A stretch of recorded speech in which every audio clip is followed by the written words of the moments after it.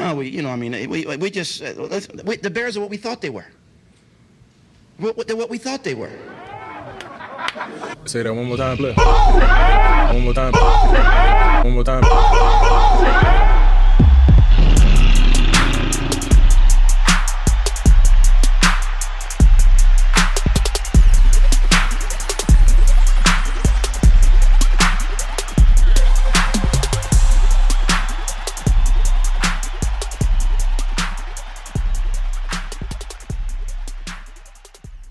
Welcome to the Very Essentials. On today's show, we recap day 1 and day 2 of Bears training camp and much, much more. And we are joined by special guest, Mike Hughes. What's good, Prez? What's the word, Dub? And hey, this summer, Mike's going to be joining us all summer as we recap Bears training camp. But Mike, get on in here and talk to him, bro.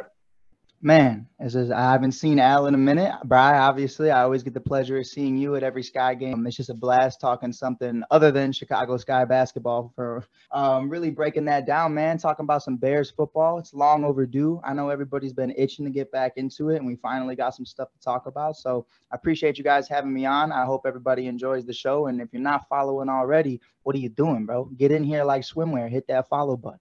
Ooh, but man, artists, we're going to get right into it. We don't belabor the point. Dub, I hope you're good, man. I haven't chopped it up with you all week. This has been crazy, artists, just from being there at training camp. Mike, you bounced around. You were in coach training camp the other day. I'm down here in Indy right now covering Big City Media Day. It don't stop. Yeah, without a doubt, bro. I was just talking to Bri the other day, made a trip out there 4 a.m, trying to get to Indy. Never been there in my life. Like it just trying to check out Anthony Richardson, see some game. It was a lot of fun though. I had a blast. It was a great experience. It's been a crazy couple of days.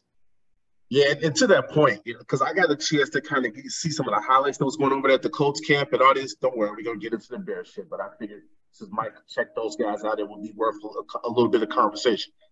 Those Colts fans, they don't pull up like Bears fans. There were tickets still available on the website for Colts training practice. I'm like, what is up with y'all? Y'all got a weak-ass fan base. Yep. Dude, I got mine.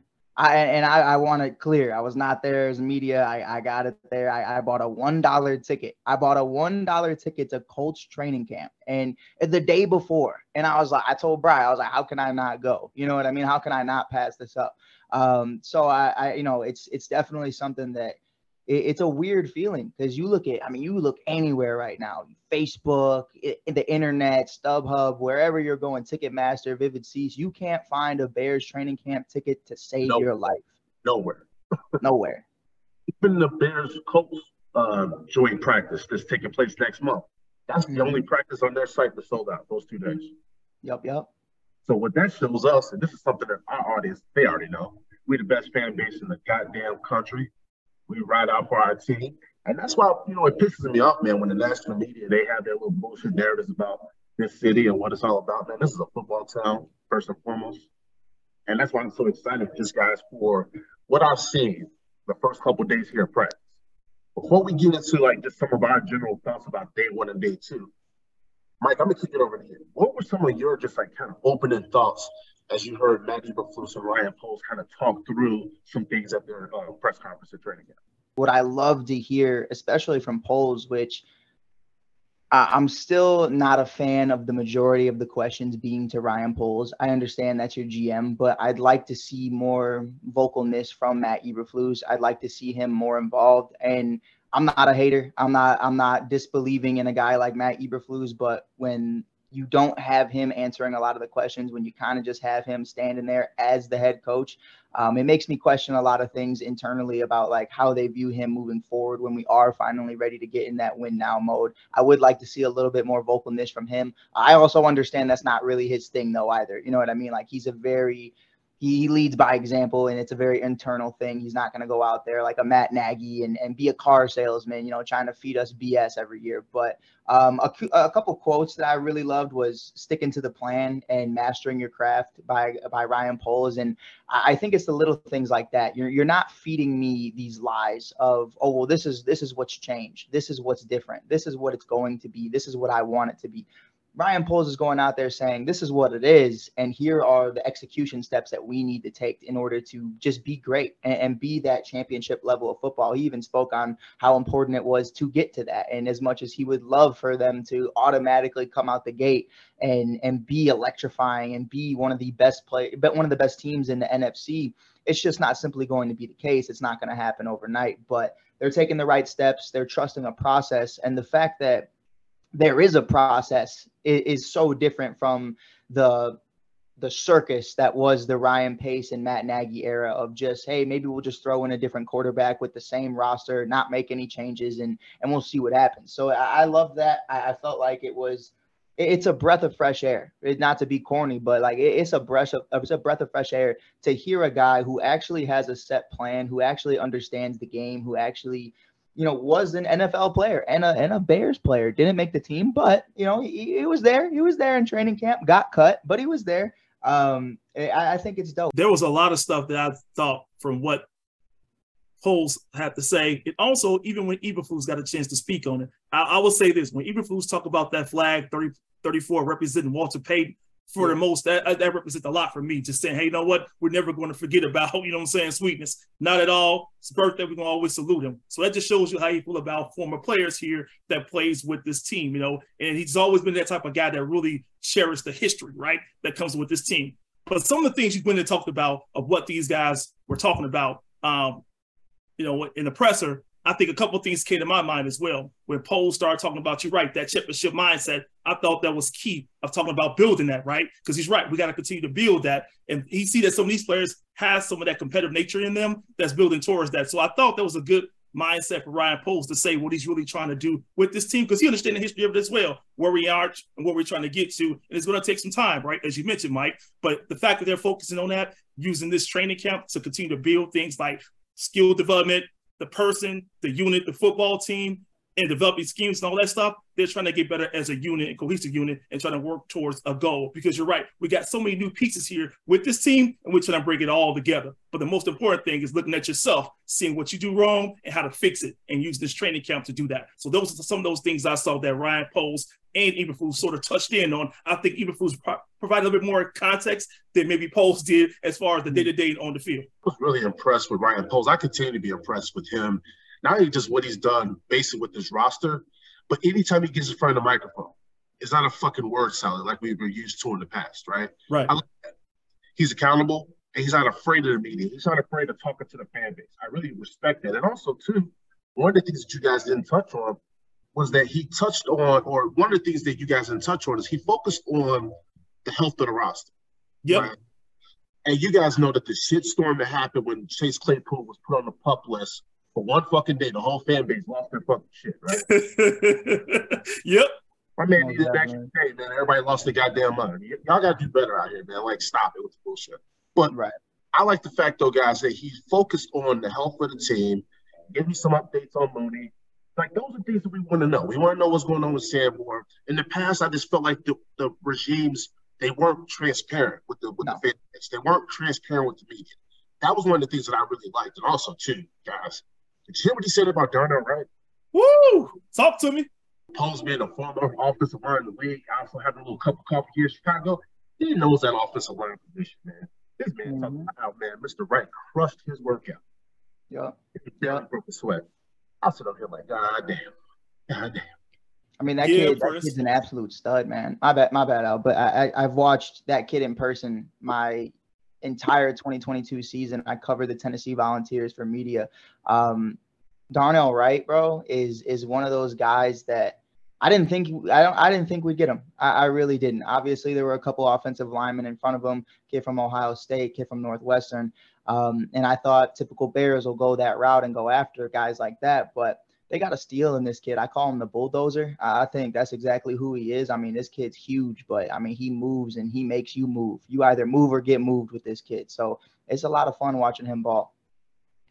And to you, both you all's point, Perez, he talked about how he lost weight, the body fat, and to your point, Perez, crushing the conditioning test. I mean, Poles had nothing but great things to share about this kid and how he really cares and all those different things and how he want to continue to get better. I mean, for that standpoint, you can't get no higher praise than that coming out of Ryan Poles.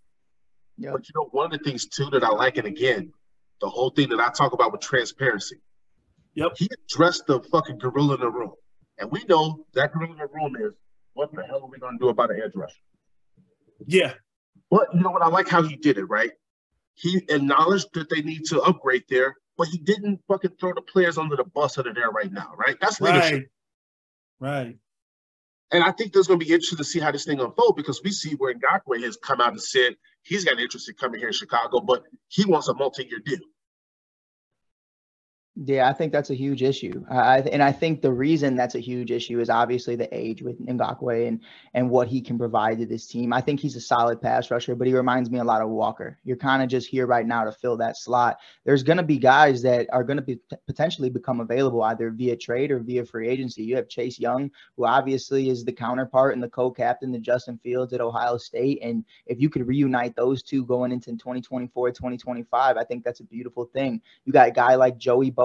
It's Joey or Nick, one of them. I forget which one it is, but one of them is holding out right now because of contract conversations. They said, oh, you guys won't pay me, then I don't want to be here. I believe it's Joey.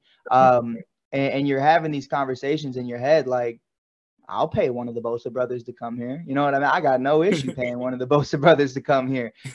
We could get Chase and Joey, who I don't care what it is. Like, we can afford both of them right now. And I think that's the beautiful thing. So I like that you're desperate and getting better, but you're not desperate enough to just sign anybody. You're not going to sign Robert Quinn to one of the fattest deals and then pray to God that somehow, some way he breaks Richard Dent's record in a single season. Like those things don't always happen. We saw Ryan Pace do that constantly, of just signing guys like Mike Glennon, Leonard Floyd, and a bunch of other guys who just kind of didn't deserve those kind of deals. And I think those are situations right now for Ryan Poles that he does not care. Like, if you don't want to be here, okay, cool. We saw that with, and to your point, Al, Darnell Wright was a breath of fresh air as well, because you look at a guy like Tevin Jenkins last year who was moping around during training camp, wasn't really feeling that, wasn't feeling the energy of I'm moving to a guard spot, to hear this, that in a span of a year, Tevin Jenkins' mentality has changed. You're bringing in more guys with that same mentality,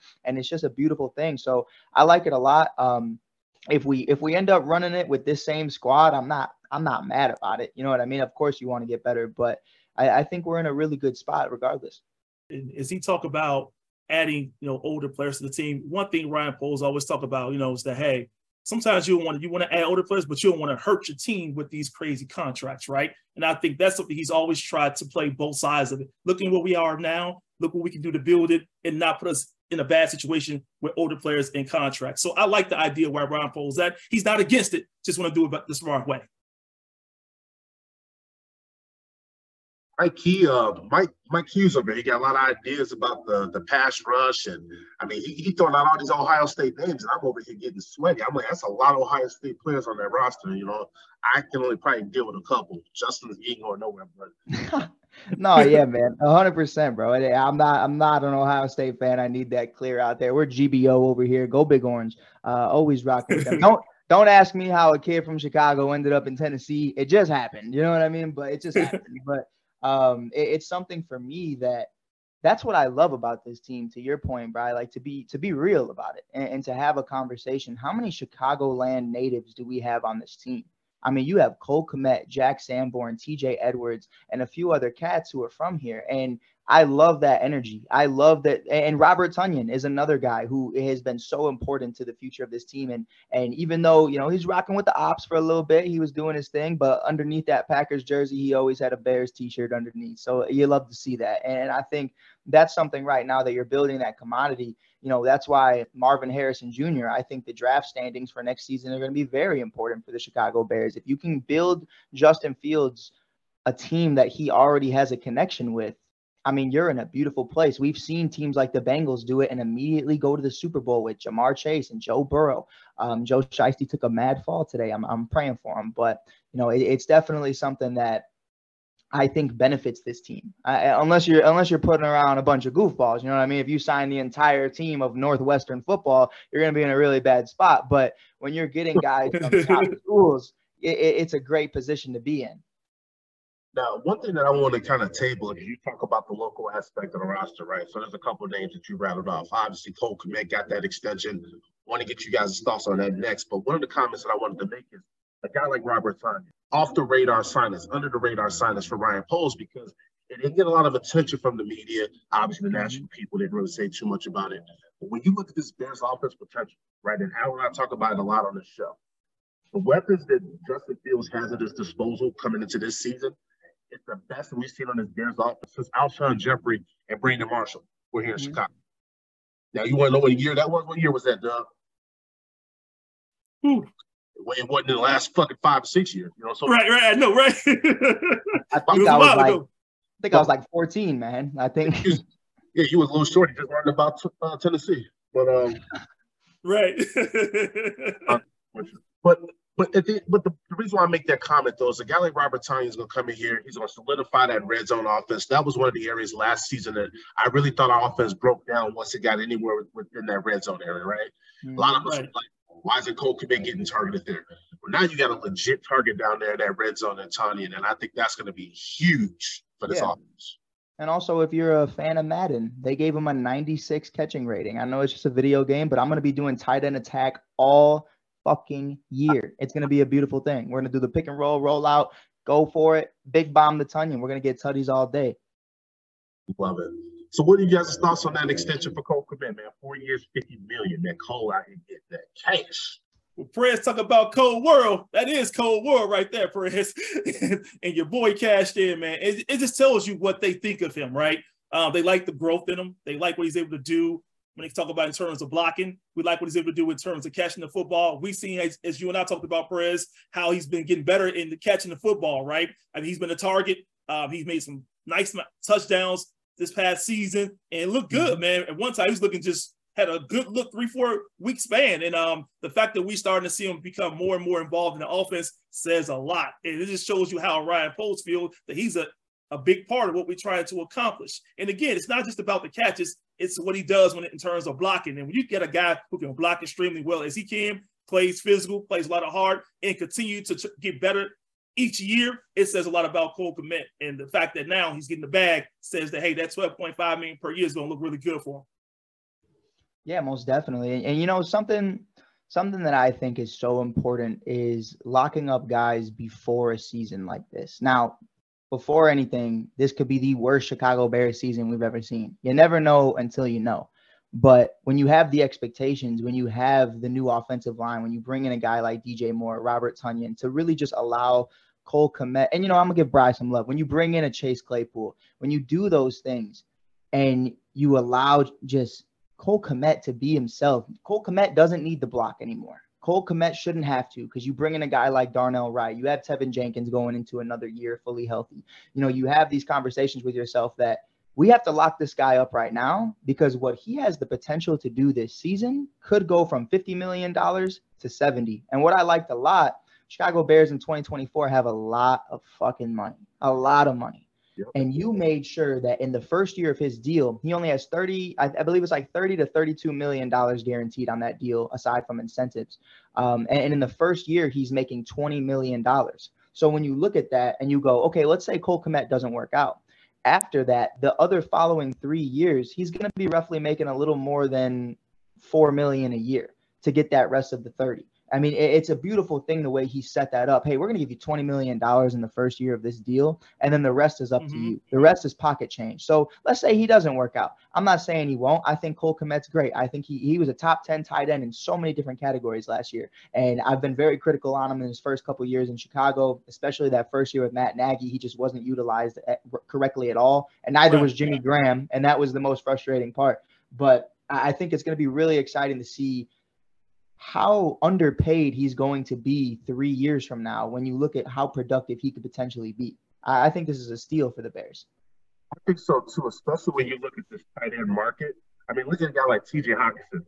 The price on the brick went up. You know what I mean? Right. And that's one of those things that I thought this was a smart and shrewd move by the Bears organization, of locking him up to a deal that I thought was not only team friendly to the point Mike made, but think about it, man. They cut so many teams to the with these tight ends. And when you look at it last year with Cole Kmet, we still haven't even seen the best of what this kid can do. He led our team in catches, receiving yards, and fucking receiving touchdowns. He set a career high in that category. and he's only scratching the surface of what he can do. Imagine what he's going to be able to do this season, to the point that Mike made, when you don't have to keep him in the block because the offensive line is fucking trash. Right? Get him out there where he's running those fucking routes. And I always talk about in this show, Cole Kmet, man. A lot of times I forget that this kid's from Barrington with the way that he runs that football, and he will not fucking go down. I'm like, boy, that boy, man, he run like he's from the South Side. I'm like, boy, hurt to him, man. Love him. Great deal. Great fucking deal. I love what you said about him on that note, man. And to the point here, we talk about wide receivers for how good they can be. The fact that Cole Kmet hasn't really been talked about that much at all this really, because, you know, you got DJ Moore taking all the hype. We talk about Money Moon. You know me, Perez, I'm a big Money Moon fan. We talk about what Claypool can do as well. I know there's been some criticism of him, but the fact we know what he's capable of doing is what we've seen him with Steelers, what he's able to do. But the thing is, you think about all that and say, okay, who's the one guy that can be very productive without having the spotlight? That's Kmet. He's the one guy you can say, you know what? They're not worried about him like they worried about these other guys. He can feast. He's the guy that probably could be second leader if you talk about in terms of statistics for this team.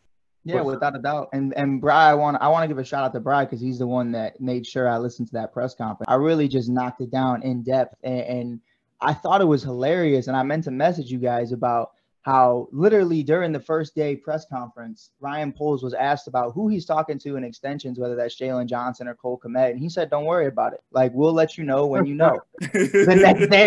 The next day, I mean, there was obviously these conversations have been happening, and you wouldn't even know. Like, this guy, he's so transparent, but so also on his own scale of what he's doing in his own world, that things that, you know, he's not allowing us that access. He's not saying, oh, we want an extension. He's not saying he's going to give us these things. And I think that's something you used to be very frustrated about with previous Bears teams, like, oh no, we're going to resign these guys. We're going to see what's going on. I mean, I just wrote an article about the Cubs about, you know, extending all these other guys. So it's nice to have a Chicago team that they don't talk about it. They are about it. And I think that's a beautiful thing. And for that to happen the very next day, I think is just amazing. That was amazing. And it's funny that you brought that part up, Mike, because I was thinking about that too. And I'm also thinking about what the hell is Darnell Mooney really thinking? Because I know that the media talked to Darnell Mooney. He was like, I love Cole. That's my guy. And I know he kind of said that he wanted to get paid too, but Doug, I got to ask you, like, Doug's the biggest, we call him Money Moon on the show. He's the biggest Darnell Mooney fan I know. Do you think that he cares that he wasn't the first one that got taken care of? No, I don't think he cares too much about that, Perez. I think he understands the business a lot better. You know, after you saw what happened with Allen Robinson and seeing how things transpired there. So you start to realize that, of course, it's still a business, right? And then you're coming off injury. You got to realize you got to perform and show what you're capable of doing. And for him to have a year that seems to be appear to be a setback right here of going the wrong direction. We talk about statistical standpoint. He knows that he has to show this team what he's capable of. Because, you know, last year he was the #1 receiver and honestly didn't play up to par. Didn't look like it at all, right? So now you're like, I got to have a bounce back year right now to show this franchise what kind of player I truly am. So I don't think he really worried too much about that, Perez. I think he's worried about one, getting healthy, and one, coming up there and trying to perform and show this team that, hey, he's going to be about a piece to the puzzle.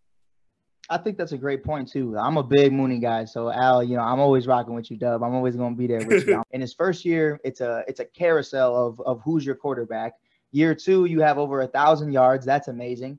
Obviously, going into year 3, it wasn't what you wanted it to be, but also with Allen Robinson and Jimmy Graham not there, a lot of the focus was towards him because let's be real, Pettis is boo-boo. You have Byron Pringle, who's boo-boo. I mean, it's just exactly what it is. So for him to say, I have 1 year that's whatever, I have 1 year that's great, and another year that's you can't sit there and set that market yet, whereas with Cole Kmet, it's kind of like, well, look at the tight end market.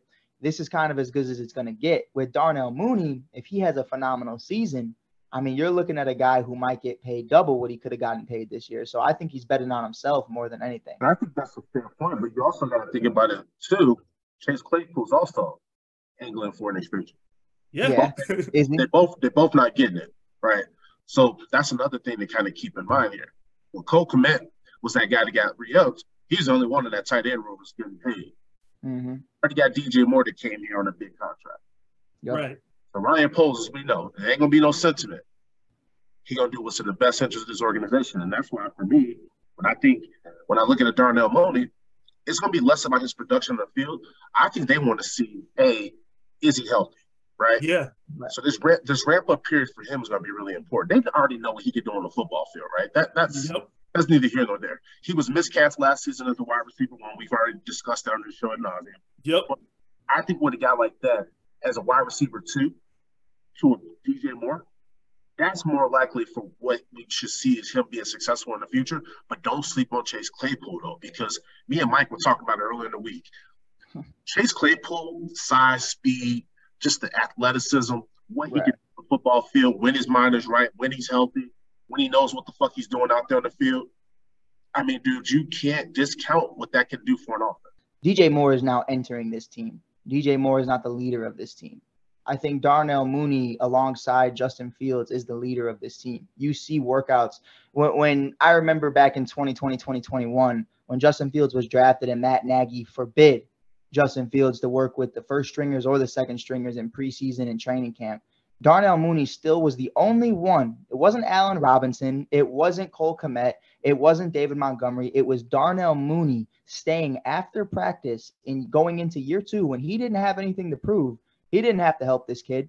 And he stayed after practice every day to work with Justin Fields. And why did Darnell Mooney have over 1,000 yards that season? Was because that was the only person Justin Fields knew and already had time to work with. So I think they view him kind of as a leader. And to Chase's point, again, I praised Claypool for his athletic ability, who he is on the field as a player. But I talked to Brian about this just the other day. When a guy like Mike Tomlin gives up on you, it's not because of who you are. I mean, he's dealt with Big Ben, Le'Veon Bell, Antonio Brown, George Pickens as of late. You're looking at a guy like that, and you look at Chase Claypool, why am I the odd man out? Everybody's working right now in the offseason with Justin Fields, and Ryan Poles even expressed that in the press conference. Hey, listen, like, I'm ecstatic that these guys are working out on their own. It was Herbert, Kmet, Mooney, DJ Moore, Justin Fields, and then I got my guy Claypool out here in a dress in Paris, and I'm trying to figure out, like, what's going on? Like, why aren't you working with the team? So if it came down to those two, I think as a leader, far more than just as a player, I'm rocking with Mooney. And I like Claypool as a player, but who are you going to be? You want to be a TikToker? But at the end of the day, you got to prove that, hey, you can play, you can fit in. This can be a cohesive unit. And if you're down to the fact of both of them playing well, who do you choose? That's a tough decision on Ryan Poles to decide where you want to go with that. I mean, you wouldn't get loaded at so much at the wide receiver group. I like the fact that the team has gotten better at the wide receiver group in general, but now I want to see, can they all compete and do great together and have success? This is where I was going with the whole Chase Claypool talk track. Because, as we mentioned on the show before with Tyler Scott, and I think his ascension is probably going to make a guy like Darnell Mooney expendable. Mike, I do agree with what you're saying about the leadership component. There was so much more to Darnell Mooney's leadership than just that one example. Darnell Mooney, his first expensive purchase in the league was a fucking jugs machine. Most guys, when they come in the league, they trying to buy a tricked out car and they want to show up to training camp flossing. My man went and invested in a jugs machine, and guess what? He didn't drop the ball much as a rookie. He was a reliable target. So I think one of the things with Darnell Mooney is he did lead by example. A guy like Chase Claypool, he's got a lot to learn. Mike Tomlin did probably give up on him. But Ryan Poles also threw a fucking premium draft pick at him as well. That didn't probably hurt him at all.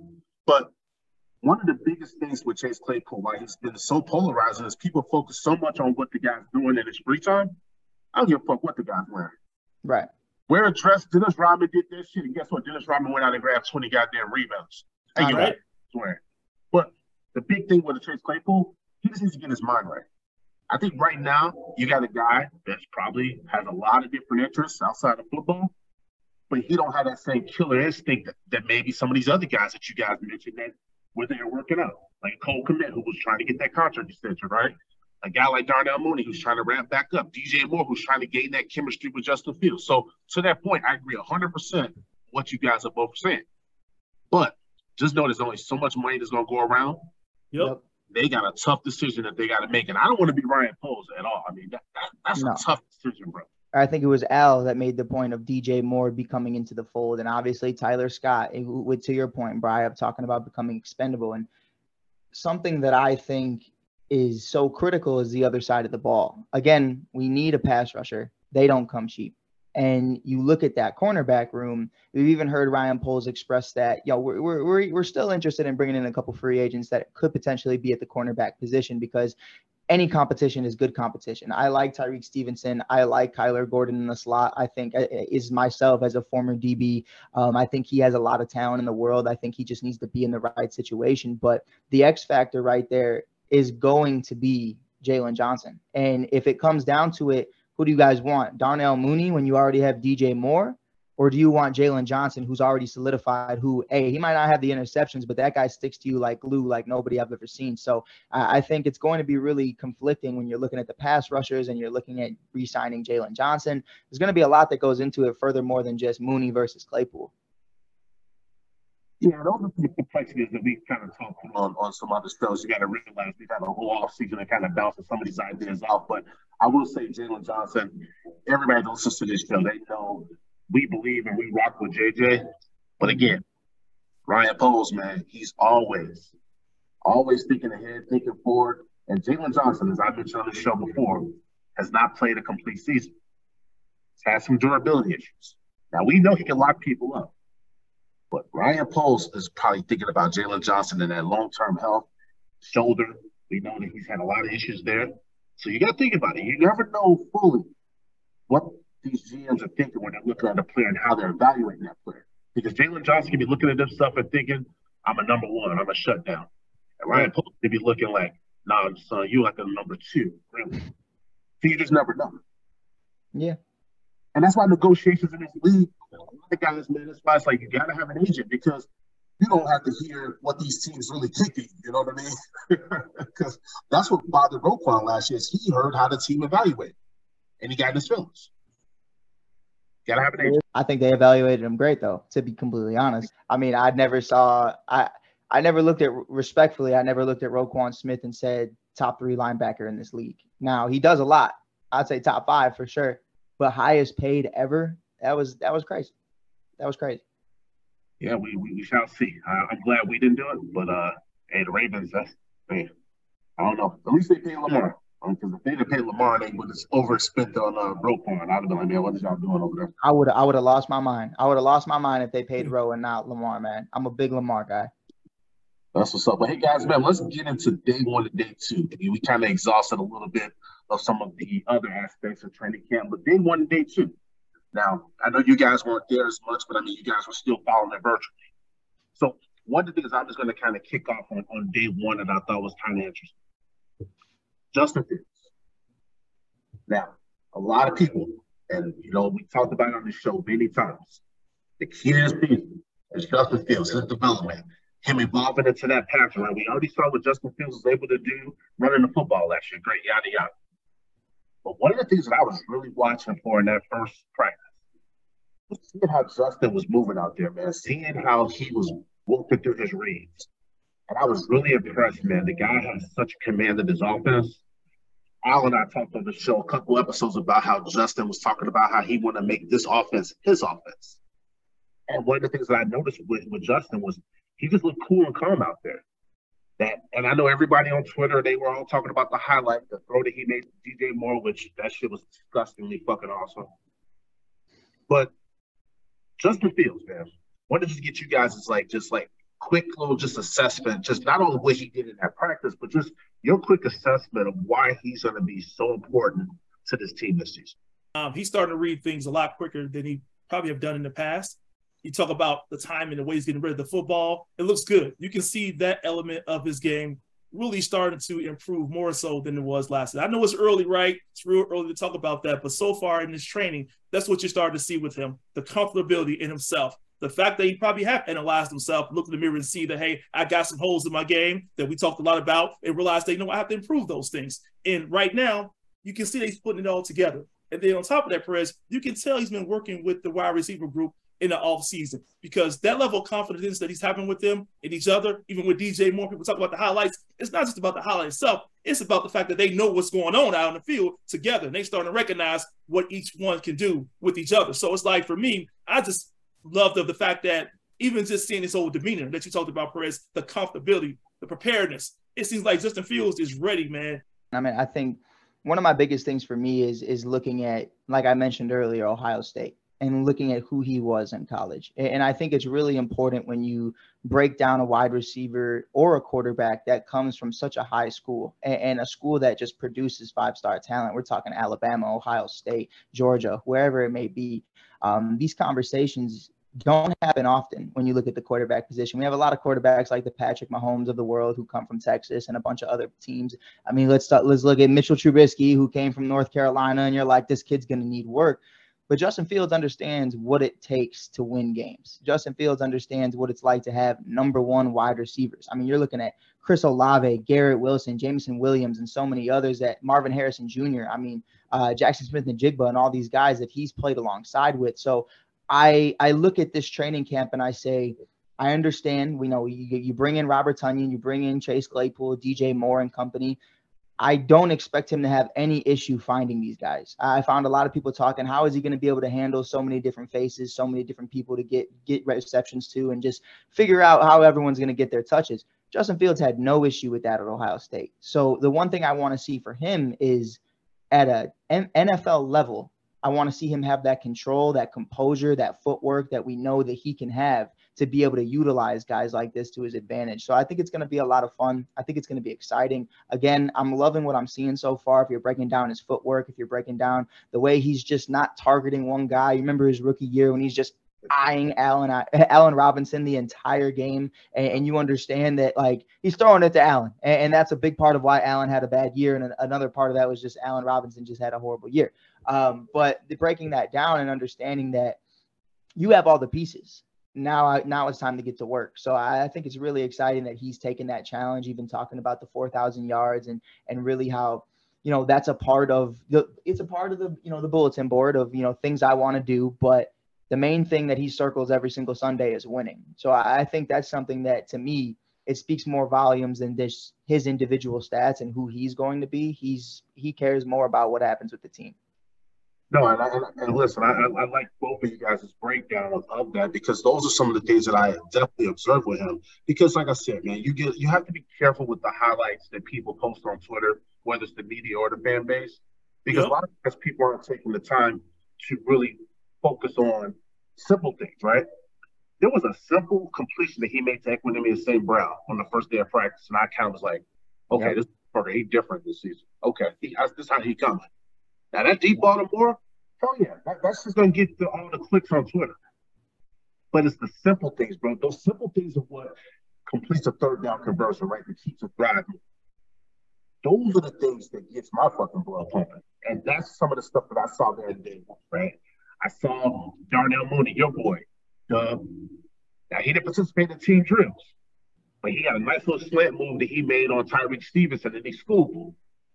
Now, obviously, I'm not coming for Tyreek because he's a rookie, right? That's what's going to happen. He's going to get baptized like that. He's been getting cooked a lot. He got cooked by DJ Moore too. It's been rough, but it happens. Hey, but he's a rookie, man. You know what I'm saying? He's going to learn from that. He's going to get better from that. Because listen, I'd rather have my big brother do it than for some stranger to come and cook me.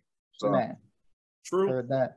But no, so I want to get you guys' thoughts there now on so to that point that you were bringing up, Mike, with the Tyreek Stevenson, right? We know very talented, very highly touted draft pick that's coming in here. Most people acknowledge he'll probably be the starting corner there on that outside. Now, you mentioned, hey, he's getting cooked over there. But just can you talk just from your standpoint, just as evaluating talent from both of you guys? What are just some of your obvious observations of him as a player? But then also, too, how do you see he's going to be able to learn from his experience early on in camp? Yeah, I mean, especially myself, my whole life, I was a safety hybrid between DB and safety. And that was something to me that a little bit of running back too. But breaking that down in a serious note, even as a coach, I coach high school football, and you understand the intangibles that this kid has. I mean, we talked a little bit about Chase Claypool earlier. It's not the IQ that wows you. And it's not that they don't have a high IQ. It's the fact that, you look at their athleticism and you look at all these other things that just explode off the page. They're amazing. I mean, it's a great canvas of work that they can put together with his versatility, with his athleticism, with the way he just works. You see a kid who actually wants to be a part of this and wants that starting job. And I think that's something where you don't see that a lot, especially at that position. You see a lot of passive guys who are just willing to learn. This guy's going in here and he's saying, listen, I'm going to go one-on-one with DJ Moore. I'm going one-on-one with Darnell Mooney, and I got it. Like, don't worry. And listen, he don't got it, and you should worry. But it's a beautiful thing right now in training camp to have those issues, to resolve those issues. We talk about it all the time. Mitchell Trubisky playing against the number one defense every single day in practice should benefit you. And playing against a wide receiver core every single day with Cole Kmet, DJ Moore, Darnell Mooney, Chase Claypool, Robert Tonyan, and Justin Fields, who you have to be aware of at all times as well. It's a great situation to be in for a guy like Tyrique Stevenson. I think he's going to flourish. I think he's going to be a solid piece. The one thing I would like to see a little bit more from is his footwork. I'm very big on footwork, and I think sometimes that's a part of why he's getting burnt, is he's trying to figure out where he needs to be, and he's anticipating where the ball is going to be. But more so for that position, that's why I love Jalen Johnson. Jalen Johnson isn't going to be the Diggs of the cornerback room getting 7 interceptions a year. You know what I mean? But alongside that, he's also not getting burnt like Diggs always is, because Diggs is trying to anticipate where the ball is going to be. Guys like Jalen Johnson and Tyrique Stevenson need to be in that position to where they're like, listen, I don't care where the ball is. If it ends up in my hands, it ends up in my hands, but I'm sticking on my man. And I think that's where a guy like Kyler Gordon will succeed in the slot. So I'd like to see him just focus a little bit more on the man-on-man, a little bit more on just understanding his assignment, and I think that's going to come in time. It looks like when you watch him play, it's like he's looking for the big plays, looking to get an interception, right? He's looking for that. And I think sometimes you're looking for it don't come to you. I think you play your man, be there where you need to be, handle your business right there in one-on-one matchups. I think they'll fare off well from your standpoint. But for me, I do like the fact that he's mentally tough. You can tell the kid is a worker. He can get beat and come back the next play and put it behind him and try to see what he can do differently on that next play. So that's one thing I like about this kid, is that he's not a quitter, man. You talk about competition, being a competitor. I see that in him. He has that DNA right there, Perez. So if you all watch him play, you can see, that when he's going out there and pretty much going those matchups, you can tell he's going to those matchups trying to really win them, But I think sometimes, that little bit of a cockiness, because you got a lot of talent, because he does. He has some talent, man, at that position. You can tell that, maybe you're looking too much for that ball, versus looking for where that player is at. No, I mean, you guys both hit it on the head. I mean, Mike, with the DB talk, I mean, he's talking my language, Dub. I mean, that's the position I played, coach. So same thing there. So he's 100% right. And that's one of the things that we've talked about in the show when it comes to a Jalen Johnson, of why he doesn't make more of those game-changing plays, is because he's not doing what a Diggs does. Diggs gets beat a lot of times because he's staring in the backfield, right? He gets caught in the backfield, right? He gets caught cheating. And a guy like Jalen Johnson, I mean, he's just going to play smart football. He's going to deflect the football. He's going to keep it moving, right? You see a guy like Tyrique Stevenson, though, he comes from a program in Miami. We talk about the youth. You got to think about the way that he was coached up in college. And there's probably some parts of his game, which you guys both kind of touched on, the footwork, right? It is a problem, because I did notice that too. And a lot of that is he's standing flat-footed because he's looking in the backfield. And guess what happened? DJ Moore's running right behind you. Yep. You guys both brought up great analysis there on that. And that's stuff that I think we all should be kind of looking at a lot more going forward, whether it's with a Tyrique Stevenson, whether it's with a Kyler Gordon going forward. But I'll tell you one thing, going up against these offensive studs and weapons that Ryan Poles has put on this offense, well, it's well positioned, these guys. I mean, Tyrique Stevenson, man, he's going to be, when that first preseason game roll around, he's going to be way better for this. Because if we come on, we got the Titans coming in here, man, they ain't got nobody that's going to fuck with us when it comes to a DJ Moore and these weapons that we got on offense. So it's like, he's going to be ready. I'm not even worried about it. Yeah, most definitely. I mean, they always say, and it's something that I preach to the kids I coach too, is like iron sharpens iron. Like, I understand at the end of the day, you want your interceptions, you want your yards, you want, your receptions, whatever it may be. But at the end of the day, when two guys want to beat the shit out of each other by the end of camp, it more times than not, it's a great thing. Now there's situations like Martellus Bennett and Kyle Fuller where it's not a great thing, but there more times than not, it's great when you have those kind of conversations. So I think it's exciting. I think it's going to be fun. And the one point I did want to just say at the very end, I know how frustrating it is when you look at your stat sheet, especially for a guy like Johnson, especially for a guy like Stevenson, and you don't have any interceptions on the year. But to me, as a coach, you look at that and you go, listen, dude, you don't got interceptions because they're not throwing your way. And as long as they're not throwing your way, that's another guy that we don't got to worry about on their offense. We don't have to game plan for a guy like DJ Moore because we got a guy like Jalen Johnson locking them down. That's something that they need to anticipate, and that's something that I feel like these guys, obviously, and me, myself, being 23, like, you want to hop on the scene and you want to be the hottest thing since Rice. You know what I mean? And you want to be there, and I get it. But understanding your role that's how you remain in this league. That's how you stay in this league, and that's how you're going to be a huge part of it. That's for football, basketball, baseball. Everybody wants to hit 40 home runs a year, but hey, bro, if you could steal 25 bags a year too, like, hey, Right. you'll have a spot for 15, 20 years in this league. So if he can figure himself out, which I think he can, it's going to be really exciting for the future. But one of those things too, when you look at the real DBs, they know they looking at targets, right? If nobody targeted me, then I can't make plays, right? I mean, Reefer Tyler, that was how it was for him. He shut down that whole side of that field. You weren't even trying to attempt to throw the football at him. So no, I totally get that point. One more piece here on day one before I segue over to day two. I want to get you guys' thoughts on something that I noticed out there. Velus Jones. And I know Dub had his commentary to Velus Jones last year, his rocky rookie season there. But he was returning a lot of punts there first day. Mm-hmm. What are your thoughts there? Because this is a guy right here that I think is on the bubble of making this team.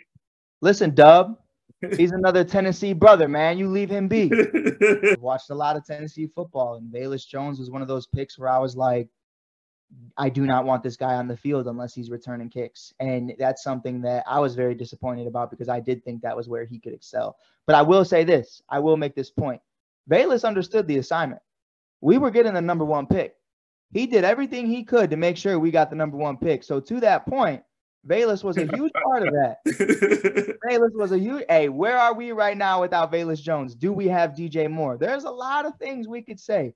But I think – because of the situation we're in, I think you could see a little bit of Tyler Scott in that position. I think you could see a little bit of Velus Jones. But I say give him a shot. Give him a shot. Let's see what's going on. If the same thing's happening towards, the end of training camp, the end of preseason, then obviously I think you got to cut your losses with that one and figure out what you're doing with him, because I don't think if not that, I don't think he's rosterable. And I mean that respectfully. I don't think he has a place there. So I wish the best for him. I would say this, because Mike hit a lot of good points when it comes down to Velus. I look at the fact, because you and I talked about this, Perez, a lot with our wide receiver core. We're loaded right now. Where does he fit in at? That's probably the one spot we can give him opportunity at. That along with kickoff return, right? He's done well at kickoff return, I thought, last season, but now we get an opportunity to put him back there at punt return to see if he can do a better job he did last season and maybe redeem himself. Maybe he can, maybe he cannot, but this is where his opportunity can come on this team at. It's right there, being a playmaker in punt return and putting his team in a good position when the offense step on the field, right? He has a chance to do that. So right now, filling them out right now, seeing what he's able to do, it's a good sign right here. I give Ryan Poles, Eberflus, a lot of credit for having him there right now, because if it's not going to work out, we should see some early signs early on, hopefully. Now, one quick thing as we kind of transition to day two. So now, as of this recording, Velus Jones is on pretty much a really solid day. So day one, we saw a little bit of him in special teams, and today, and I thought Velus Jones, he probably looked the best that I've seen him look in the Bears uniform. Mm-hmm. And I think a guy like this realizes the writing on the wall. Yep. From Mike's point, when they drafted him, I was like, we just drafted a 25-year-old kickoff returner. Cool story, right? We knew that he had a lot to develop as far as a wide receiver in the NFL. To your point, with the weapons that we have on offense, there's not going to be a lot of opportunities for this guy, especially with the draft with Tyler Scott, who also had a really strong practice today. So you got to look at it, man. There's so much competition on this roster, and we talk about this so much on this show. That is the biggest thing that I'm really stoked about this roster is the competition, man. You can't have any guy that's kicking his feet up right now thinking that he's good. Right. Because there's somebody over your shoulder. Like I said, Velus Jones has to step it up because he sees Tyler Scott coming. Darnell Mooney's he's chomping at the bit to get back on the practice field because he sees those two behind. So I love that, right? But Velus Jones, though, today, the biggest thing, do touchdown in the one-on-ones. Kick off the punt return to the point that you guys both made. Looks solid out there. We also saw Khalil Herbert get some reps at kickoff return. I didn't know how I felt about that one, guys. But he was back there at kickoff return. Herbert, I'm not cool with him being back there, Perez. I know you're not talking about that part of it. Because the thing is, we looking for this guy to run the football. That's what we want him at. Hey, kill it there. You know what I'm saying? As Perez talked about on the show, we talked about a lot. the room where the running backs look pretty good. But the thing is, I don't want to see Khalil Herbert getting hurt doing something that he'll need to be doing. That's not his main job. And we got others who can do that role. So I want to see him doing what that we want to pay him for. Hey, run that football. Yeah, most definitely. I'm a big Herb fan, so I was hoping it wasn't going in a bad direction there, but I completely agree. And I think you've already seen Herbert in a lot of situations to where he's been injured, and him and Monty kind of shared that IR the entire last 2 years. So I think it's putting him up in a situation to potentially fail. But when you got a guy like Roschon Johnson, hey, we'll see what happens. Man, that's sure. But again, that's to the point we talked about with this roster being constructed the way it was.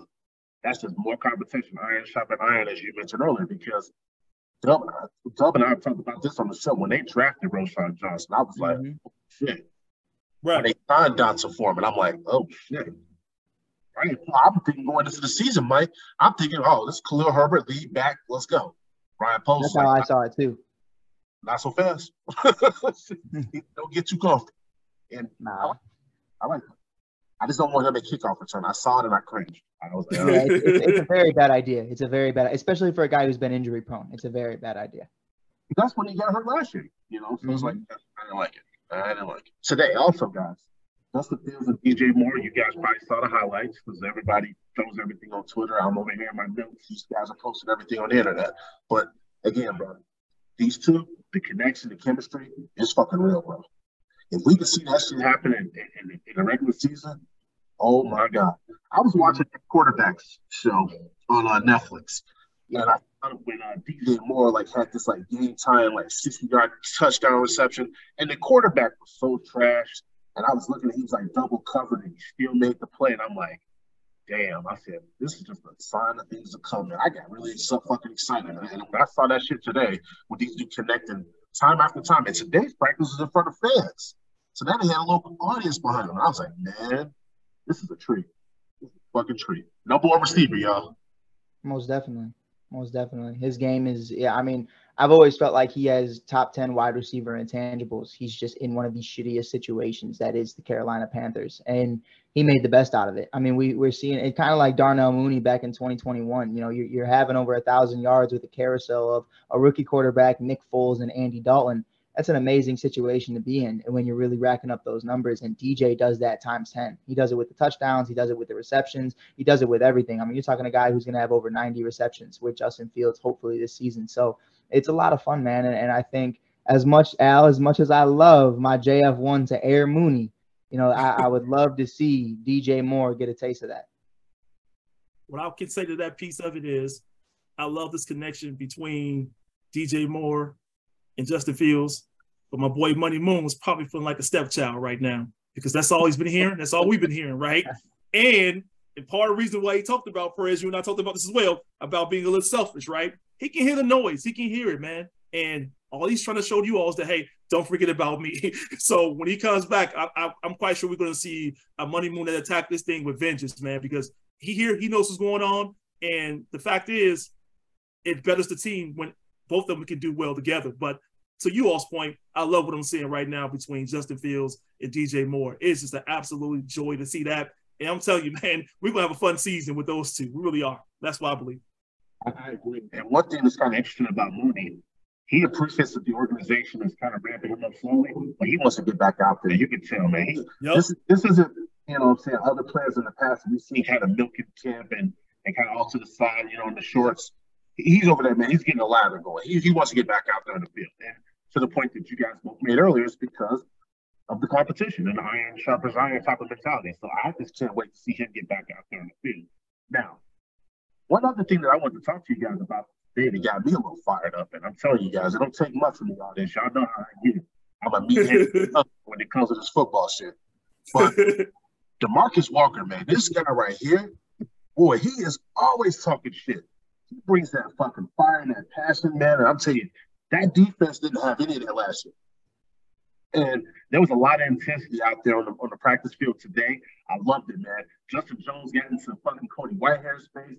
I was looking at this shit. I was like, okay, this defense, they got something to say this year. Because last year, that defense had no bass in their voice at all. And that's something that happens because exactly what you just said, You know what I mean? Like, that defense did have voice.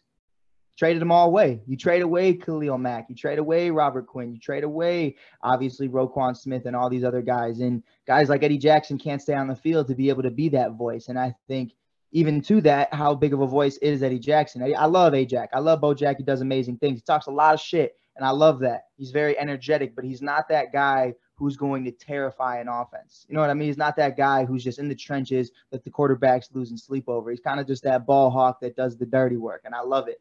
Guys like Jaquan Brisker, I love seeing what those guys do. I think they're amazing studs, and I think those are going to be guys that are pivotal for this defense. But to have a voice in the trenches that's going to be in that quarterback's ear the entire year, you're looking at a guy, 2021, he had 10 sacks. 2022, he had 9. He had 2 sacks in 2021, and then a career high in sacks in 7 sacks in 2022. This was his best season that we've ever seen. I was looking at his assists real quick. But looking at that and understanding, he's coming off his best year in Tennessee and potentially could be getting even better. You know what happens when you play in Chicago. I don't have to tell you guys, like, it just completely changes your mindset. It completely changes the view of the trenches. The fans are kind of like that 11th man just doing their thing, and you love to see it. And I think that's going to be something that's going to be so huge. So as lackluster as we are from a star standpoint at the pass rush position, I think Walker is going to be great. I think so too. I think it's going to be very good. I mean, the guy coming in with a lot of confidence, coming off a pretty good year as well. And to what Mike pointed out with the number of sacks, I mean, this guy saying, hey, look, I'm not sure what it was like last year here. This is what it's going to be like going forward with me in here, you know, and he's making his mark. And I think I love a player like that who's confident, who talk a lot of trash, and is willing to back it up. So we have a guy like that coming this year on the field. That's what we want right there, Perez. Get tough, and Mike hit the key word, in the trenches. That's what we need to be better at. And last year we saw how bad we were. I mean, no need to talk about that, but Perez and I talked about that a lot. But now I think this year can be totally different, man, with players like DeMarcus Walker and others on that D-line looking to really make a big impact. And I was just like, why do that in my notebook, man? Because, like, when I saw that, I saw intensity. I didn't see that. Like, you know what I mean? And Mike talked about all the guys that got traded away, but when I looked at the Bears defense, I didn't see nothing last year. And that's kind of what my point was going with that, because a guy like DeMarcus Walker setting the tone. And that's what we need out there. You know what I mean? He's the type of guy that even during minicamp when we were out there, he was letting it be known to that offense. He was letting it be known to Justin that they were going to be there. And that's good, because I feel like that's just only going to make Justin better. All of us here on this session today have all talked about the fact that we know that Justin has to take that next step to be who he can be in his league. But guess what? He doesn't get there unless this defense pushes him. And right now, day one, Justin, I thought, made it look easy. But then today, the offense, they took a little step back. It wasn't as clean as it was in day one. And that shows you that their defense, as we know in training camp, someday the offense is going to look super good. The defense is going to be out there looking bad. Well, today, the defense came back, and the offense wasn't as good. We had a Roschon Johnson fumble out there, right? There was a lot of pre-snap penalties. There's a lot of different things that we saw today that we didn't see day one. And I think to that point, I named a lot of guys that were traded away, but somebody that wasn't traded away that I believe was that voice in the trenches was Akeem Hicks. And Akeem Hicks held you accountable. He's a psychopath. This guy was the type of guy to just slam his head against the wall 3 times before every water break. Like, he's an absolute animal, and you love guys like that. So to have somebody back in there it means so much when it's a veteran. When it's a veteran versus a Travis Gibson, like when Travis Gibson does it, it's just a young guy talking shit. You know what I mean? Like, it's all the flock you don't want to hear. It's just like, come on, man, like, who are you? But when you hear a veteran who actually comes from a place of understanding what it takes to win football games. Now, I didn't do a lot of it at Tennessee, but they also had that standard of, hey, we play with Derrick Henry. Hey, we play with guys that we're ready to eat. Like, that's what it is. So I'm excited to see guys like that, man, and Ngakoue and whoever else enters the fold, Chase Young. I'm going to keep manifesting that every single day until it happens. It's going to be a lot of draft picks. It's going to be a lot of draft picks. I don't think so. I don't think it will be as much as you would think. With the ACL tear and not really having the greatest season, I'm not trying to turn it into another segment, but I think we could get him for the cheap. I don't know, man. They asked for number ones. We'll see. But last segment before we get out of here. Jaylon Johnson, as you guys both talked about earlier, our lockdown corner, a guy that's basically in his contract season. Charles Tillman was in practice today, and I saw those guys over there having those conversations there during the warm-ups. And again, another thing that I had in my little notebook over here, because that's something you guys know that listen to the show, how much I love Charles Tillman, that peanut punch, and what he meant to the Chicago Bears franchise and what he means to this city. A guy like Jalen Johnson, soaking in those type of nuggets from a guy like Peanut, who's wearing that 33. You know what I mean? When I saw that, I had a lot of pride just as far as a Bears fan, seeing the fact that Peanut has been coming back and pulling up, more so than a lot of players from that era. They come back. It's mostly him and Owen. But before we get out of here, when you guys hear that, what kind of takeaways do you guys have from just knowing that Charles Tillman is there and imparting that knowledge in a guy like Jalen?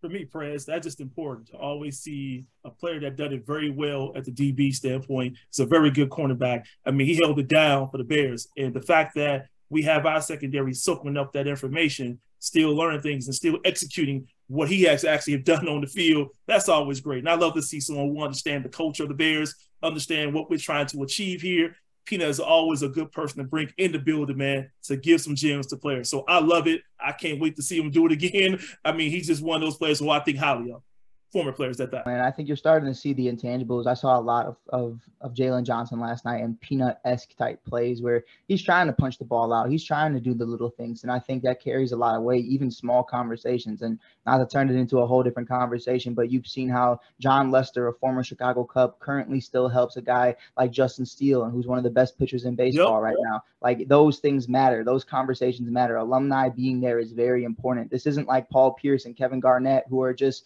the seniors that graduated that are still walking the halls trying to talk to all the freshmen. Like, these are guys who actually have important input. These are guys who actually have something to say, and I love it. And I think for a guy who's as receptive as Jalen Johnson, it's really dope to see him kind of become that mini version of Peanut. Now, it's not the same level to it, but he's in his own game. He's in his own world, trying to write his own story, representing that 33. And you love to see that. He's doing it in a great fashion. I mean, I remember, wasn't it Duke Shelley was wearing 33 for a while? And I was like, yeah, this guy's got to take that shit off, like, right now. Like, take that shit off right now. Like, it's not going.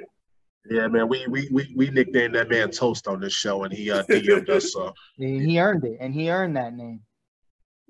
But I mean, you guys both, make phenomenal points there when it comes to that, man. You can just never have enough of a Hall of Fame guy. Yeah, I said it. A Hall of Fame coming back, right? And Jalen, right? We know this kid, he's got a lot of karma.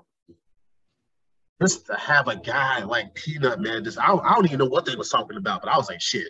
There's only certain people that I want to fucking have around me. If I feel like I'm great, Peanut Tillman's one of those guys. He pull up any day he wants to. All three of us, we talk about this on our own individual conversations about having the right type of people around you with that similar mindset, right? You don't have to always think and agree with each other, but, man, you got to be always thinking about chasing great. I'm not trying to have nobody around me, man, that's just okay with status quo. Right. Trying to get to the next level, man. I'll rock with you all day long. And that's what it's all. If Peanut is your mentor, you in good company. It tells me that you're looking to try to be great. And to me, that's what tells me about Jalen Johnson, that he wants to get better, man. And having that Peanut Tillman in your ear, giving you good pointers and tips, man, you can't beat that, bro, at all. I've seen it one time where a Bears alumni got it wrong when Jim McMahon handed Mitchell Trubisky the sunglasses and the headband. That was the only time I've ever seen it go wrong. That was the only time I've ever seen it in a bad situation. But I'm loving this connection. Peanut's continuing that every season. It's not just a one-time thing. I think it's really dope. Yep. I was at that convention, Mike. I think McMahon, he was trying to manifest something. I mean, we know how that shit ended up going. Yeah, I understood it. Even Mitch was like, yo, take this off. Take this off. Take this off. He was like, I'm not that dude, but thank you. I appreciate it. Man. But man, Mike, hey, thanks for pulling up, audience. You're going to hear this guy's voice often this summer. We're going to have him on for a lot of these Bears training camp hits. Mike, then before you get out of here, tell the audience how to connect with you on Twitter and whatnot. And thanks again for pulling up with us, bro. Yeah, man. I mean, it's a blast. You guys are some of my favorite people that I've ever worked with. You guys are always great time. You guys always have amazing insight. Just a casual, just great show that it's not forced. This is some great barbershop talk. I just love to see it. Nothing's forced. We're not just feeding guys down your throat. It's a great conversation. You can check me out on the Shy.Kid on Instagram and TikTok. On Twitter, shout out to Bry because he actually corrected me earlier today. It's _ the shy kid. So check me out there, _ the shy kid. This weekend we're going to be having interviews with former Chicago Bear leader of the 46 defense, Doug Plank. Him and I are going to be grabbing breakfast on Saturday morning, then heading to the Sports Collectors Convention all weekend long. It's going to be a lot of fun. I hope you guys pop out to that. Hopefully we'll have him on the show here sometime, and we can definitely set that up. And I think, man, it's going to be an amazing summer chopping it up with you guys. And I just appreciate you guys again for having me on. Yes, sir, man. Hey, the originator of the 46 is welcome on this show anytime, any place. And Mike, thanks again, audience. As always, we appreciate your continued support of the platform and for helping make us become a top 10 Chicago Bears podcast. I'll holler at y'all soon, but we are out for now.